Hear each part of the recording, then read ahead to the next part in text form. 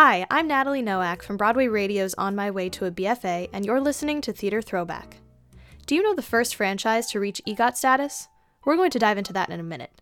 In this episode, after the main story, I'm going to explore some other exciting events that happened this week in history, including a quick look into the career of Harvey Fierstein.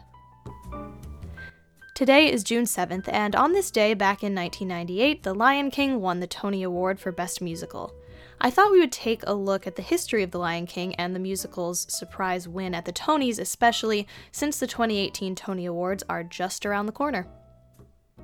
Based on the 1994 Disney animated film, with music by Elton John and lyrics by Tim Rice, the Broadway musical The Lion King debuted on July 8, 1997 at the Orpheum Theater in Minneapolis, Minnesota. The musical adaptation was directed by Julie Taymor. After its out-of-town tryout, the musical opened on Broadway on November 13, 1997 at the New Amsterdam Theater. It then moved to the Minskoff Theater on June 13, 2006, where it is still going strong today. Over the past 20 years, it has become the third longest-running Broadway show behind Chicago and The Phantom of the Opera, and it is the highest-grossing Broadway show in history. Let's discuss some of the differences between the musical and the film.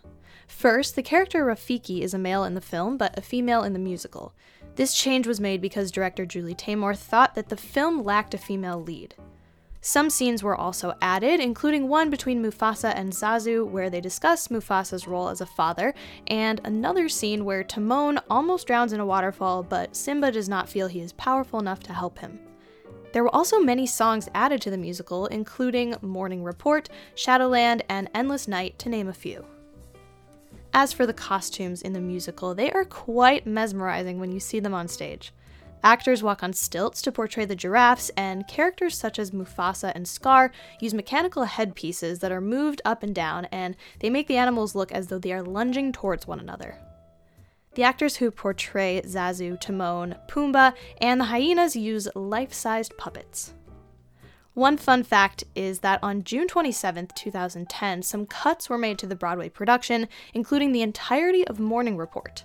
All of the cuts amounted to 9 minutes being removed from the show's runtime.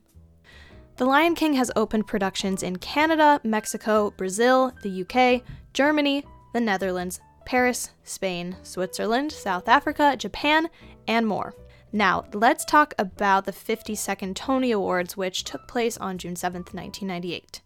The musicals represented that year included Ragtime, The Sound of Music, 1776, Cabaret, Sideshow, The Scarlet Pimpernel, and The Lion King. The predicted winner for Best Musical that year was Ragtime, but The Lion King won.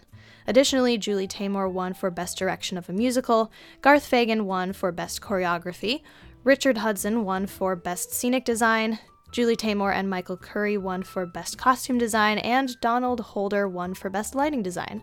I actually got to see The Lion King a couple times on Broadway when I was really little, and I remember just loving it and being so tiny. I was probably 4 years old and just looking up at all of the animals and the people and the stilts and the puppets, and it was just, I still remember it. It was amazing. When The Lion King took home Best Musical, it completed the T in EGOT, making it the first franchise to reach EGOT status. Now let's talk about some other events from this week in history. This will be a mix of show openings, birthdays, and more. On June 4th, 1973, Mike Nichols' production of Uncle Vanya by Anton Chekhov opened on Broadway at the Circle in the Square Theater. The cast included Lillian Gish, George C. Scott, Nicole Williamson, Julie Christie, Kathleen Nesbitt, Bernard Hughes, Conrad Bain, and Elizabeth Wilson.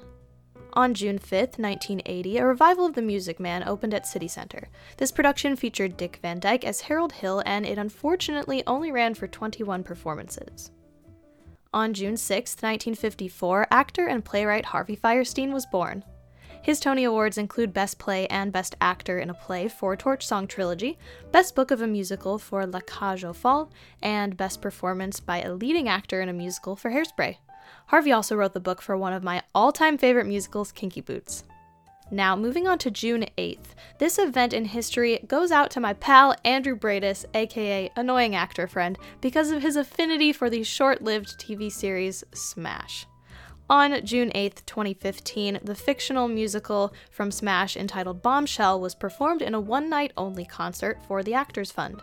The score is by Mark Shaman and Scott Whitman, who also wrote the score for Hairspray, and the cast included Christian Borle, Will Chase, Megan Hilty, Catherine McPhee, and Deborah Messing. On June 9th, 1981, composer Cole Porter was born. He worked on many acclaimed productions including Anything Goes, Can Can, Kiss Me Kate, and more. Okay, I wanted to save this surprise until the end of this episode. Boy, do I have a treat for you listeners. Keeping with the theme of today's theater throwback, I dug up a video that my mom took when I had just turned 4 years old of me in the car singing Circle of Life from The Lion King. Now, the level of talent is questionable. I promise I'm a much better singer now, but I put the video on YouTube, so if you want to see 4-year-old Natalie, the link is in the show notes. Thank you so much for listening to this episode of Theater Throwback. I'll be back again next Thursday with another episode. In the meantime, be sure to check out my other Broadway radio podcast called On My Way to a BFA, where I document my experiences as a musical theater major at the Hart School. Make sure to follow Broadway Radio on Twitter, like us on Facebook, and also follow me at Natalie_Noack on Twitter and Instagram.